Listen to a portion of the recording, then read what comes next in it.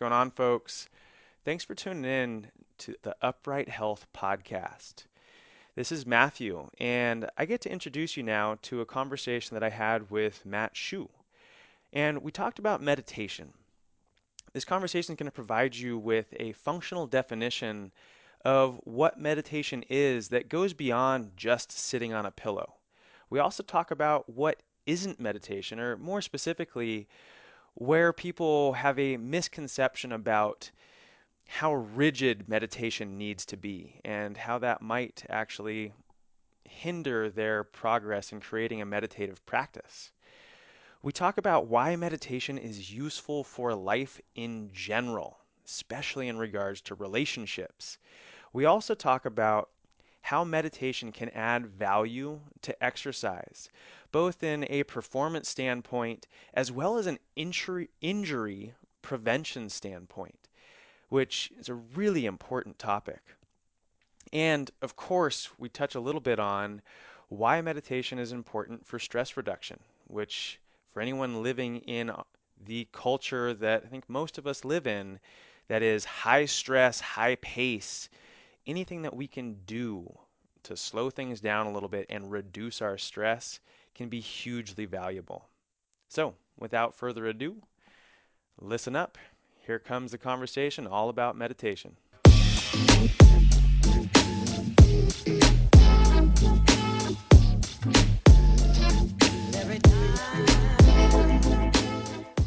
Hey everybody, it's Matt Shu from Upright Health, and welcome back to the Upright Health Podcast. I am joined today by Matthew Adams, my co-host on the Upright Health Podcast. Today, Matthew, let's talk about meditation. Do we really need to do it? Let's start off with what may be the easy question or maybe the hardest question. What is meditation? Meditation. So, meditation is many things. Meditation is anything, any practice that we bring mindful awareness to. And when I use the term mindful awareness, really what I'm referring to is paying attention. And to me, in my practice, anything that we're doing that we are truly paying attention to in the moment that we're doing it, with as few distracting thoughts as possible, or at the very least, awareness of the distracting thoughts as they go through, which is definitely a practice that, in my experience, just continues to unravel different layers. But anything that fits within that realm qualifies as meditation. So basically, so the way people know meditation generally is sitting and breathing, and then letting thoughts kind of come and go. Mm-hmm. Mm-hmm. And you're saying there's another side to that where you could actually be doing something. Yeah. So, for instance, I believe, and I will probably not get all of the details of this correct, but I'll go ahead and say it anyway because I'm not afraid of saying things that people will tell me I'm wrong about. Because I think anything that I say probably can be said is wrong by someone who knows something different than I do. I'll do you the favor and do it right after you're finished. Yeah, perfect. So, in at least one of the traditional Zen Buddhist practices, they sit and meditate, paying attention to breath and the thoughts that come up for 40 minutes. And then they stand up and they walk around and do the same thing while walking for 40 minutes. You're wrong. Wrong. See? Someone's going to say it. So, to me, that concept can be extrapolated outward to literally anything that we can do while also paying attention to what's coming up for us. So, one of my practices is to take my shoes off and to walk barefoot out on dirt trails and to bring as much of my awareness into my feet as I can. And it really brings your attention into the moment pretty quickly when you're stepping across sharp rocks with bare feet. And I've found that to be a very valuable practice, which also happens to double as a time saver because I get to walk my dog while I'm doing it, as opposed to sitting and meditating in what can be a pretty busy life. Right. Although I do also have a sitting meditation practice, it's just one of these ways that I can build on my meditation practice into movement. So meditation can be done sitting, can be done walking, can be done even I would say for me, a lot of my meditation happens when I'm stretching or Hmm. exercising. Um, really just trying to tune out distractions. It's one of the reasons why I will often leave my phone somewhere where I cannot easily access it so that I'm focused on just what's going on with my body. Um, So, real quick, I think an important question is what isn't meditation? ooh. And the reason that I think it's important is because, as I already said, I think that anything can be meditation. Hmm. And I think that a lot of people get sucked into this idea that meditation means that you're not thinking. Hmm. And maybe at some point at the end of a very long lifetime spent meditating every single day for hours and hours and hours, maybe you can get to a place where you can really shut down all thought and find complete stillness. I don't know anybody that's achieved that. And I know some people that have been meditating for many years. They might have achieved it for a moment. I've had moments of very, very still being, if you will. But, even those moments, as soon as I realized that I was still, I was having a thought. Right. And so it's easy to get discouraged if we think that to meditate we must have no thought in this, body and state of being that is filled with thoughts. So I think it's better put to just say that meditation is not thoughtlessness, it's thought awareness. And that's a process and a practice. And the first step is just realizing that you have thoughts that you can look at. That you can separate from a bit and Yeah, actually consider. yeah. So a really fun concept is I've had this conversation with people that have never thought about the idea that they are not their thoughts. Right. So it's, look at your body. What are you doing right now? Okay, so what is aware of what your body's doing? Okay, well maybe my mind. My mind's thinking about what I'm doing. Okay. Well, what's behind your mind? You're able to view the fact that you're having thoughts even as you're listening to these words or as I'm standing on the parking block that I'm standing on. What is aware of those thoughts? So there's this piece of us, maybe even pieces of us, that go way deeper than a lot of us at least are are contemplating on a daily basis. Right. So anyway, So now that we know kind of what meditation is and is not, how does it actually play into life? Why do we really need to do it? Right? What happens if we don't do it? so the piece for me that I find to be the most, and I'll say that most in quotations, just because it may or may not be the most on any given day for myself or for anybody else. But a huge piece of value is that you're able to get to a point where you're viewing the way that you view the world, which helps you to get out of a reactive frame of mind. So, although like something might happen that pisses me off, I don't necessarily react the same way that I would have as a younger man who didn't have a meditation practice. I may still have those kind of angry emotions, but rather than acting on the angry emotions, I can acknowledge that the angry emotions are present and then choose to act or not. Which, in my experience, and to bring it into a real tangible, like when my meditation practice is off, I'm much more likely to snap at those close to me when I'm tired and overstressed, as opposed to even doing the same things with the same amount of sleep when I have a really active meditation program, which it's been a long time since I've been out of it. I'm much less likely to react snappily to someone that I'm close to in a way that I'll regret later on. I think one thing from personal experience that's interesting to note there. I've had very similar experiences. What is interesting is when you are not mindful and when you haven't been practicing, or when I haven't been practicing, that snappiness, the anger feels justified. It feels much more justified. So for anybody who's listening who's like, well, yeah, of course I'd get pissed at whatever. Yeah, you might actually not feel so righteous and so justified about how angry you are if you had a little distance from it and were regularly meditating. Yeah, and I find that just to stick with that like justification and like anger, whether it's justified or not, anger it's not a place that feels good to be. Mm.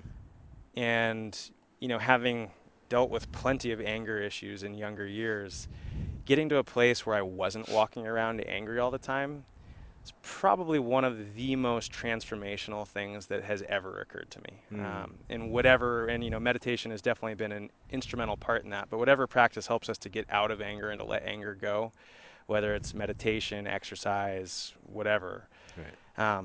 I find that to be really valuable. Right. Yeah. Yeah.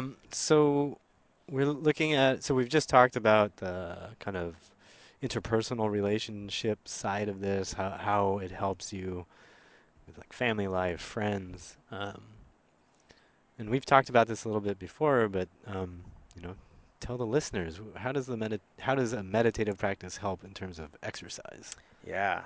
So for me, meditating and bringing some of that mindful awareness to my exercise and movement practice is something that has really changed the way that I interact with my body. And when I say that, it's like your body's always giving feedback and stimulus. Your body is kind of basically, you know, a walking, moving sensory feedback machine. And the more attentive I am to the sensory feedback, the more I've been able to get out of my exercise. I can, and the less I've gotten injured while doing my exercise, which there's was definitely a time where I was using exercise as my primary mode of stress relief. Mhm. And in my experience, when I was exercising mindlessly just to try and burn off the stress, if you will, um, I'd get hurt quite a bit. Right. I would, strain muscles. I would, you know, scrape my feet on the ground. I would fall. Doing things that definitely require a lot of attention in martial arts and so on and so forth. And the more that I've been able to slow myself down and to get out of this kind of need to just push, push, push, and instead push within the parameters of what I can actually pay attention to and be aware of, I've actually found a much deeper meaning in my exercise, and possibly more importantly, have been able to just connect so much more fully to myself and my body, and by doing so, have been able to unlock various different movements and positions that had previously eluded me. For instance, getting into a full split was something that took a lot of mindful awareness, and that was something that was a goal of mine for the better part of a decade. That although the goal was there, I didn't spend enough time really feeling out what was happening in my hips. Just as an example, I know that Mhm. may not be everyone's goal or something that seems like a logical thing to push for, dependent on where you are. But for me, that was a really, really big step towards unlocking my own movement capabilities. Yeah, I think the word you use, push, is pretty important. Like if you imagine yourself, doing say a pull up or something, and you're just grinding through, you're clenching your teeth, you're trying to get as many as you possibly can, and it doesn't matter how it feels to you. You just want to get that whatever eighth, 20th, 50th pull up. You are working as hard as you can, pushing as hard as you can, and paying no attention to um, how your body is actually feeling during that. That's exactly when you get hurt, right? That's Yep. when something spasms, that's when something gets out of whack. But if you're paying attention and maybe you only did 6 or maybe you only did, you did 12 or whatever it was. If you're paying attention, you're doing it with control, you come away from that uninjured and the next day you could probably do some more, Right. right? Yeah. The a concept that I like to throw in with this is the exercise or the movement practice serving you, or are you serving the exercise? And like if you think that you just need to do those reps because those are the reps that are that arbitrary number that you need to put in, like that's you serving the exercise or me serving the exercise. And Right. I've definitely done that. As opposed to let's let the exercise serve me. How much can my body actually do? And you know push the boundaries of what it can do, but stay very close to that edge. It's like Right. you expand the edge as opposed to breaking the edge. Yeah, I mean, what you just said is sort of counter to what certainly guys here, I think, in the gym. Hmm. So I very clearly remember even recently seeing things on YouTube or seeing things in the gym where people will say, like, you gotta keep pushing, like the gains are made at the end, right? It's like the ones that you can't do, that you force yourself to do, that's where you get the most growth. But I'd I'd say that's also, unless you're one of the lucky ones, that's also where you get the most hurt. Yeah, So, yeah, yeah. And even with the lucky ones, if you do that often enough, you're still going to get hurt. right. And I think that's true across the board. And you might not get hurt this year, you might not get hurt next year, but if you keep on doing it long enough, Yeah. eventually your body's going to break. And my body has broken plenty of times and required fixing, and so can't say that I'll never break again and will Right. never do something stupid again that causes me to break. But at least today, Right. Right. I'm being mindfully aware of the way that I'm moving and keeping myself healthy.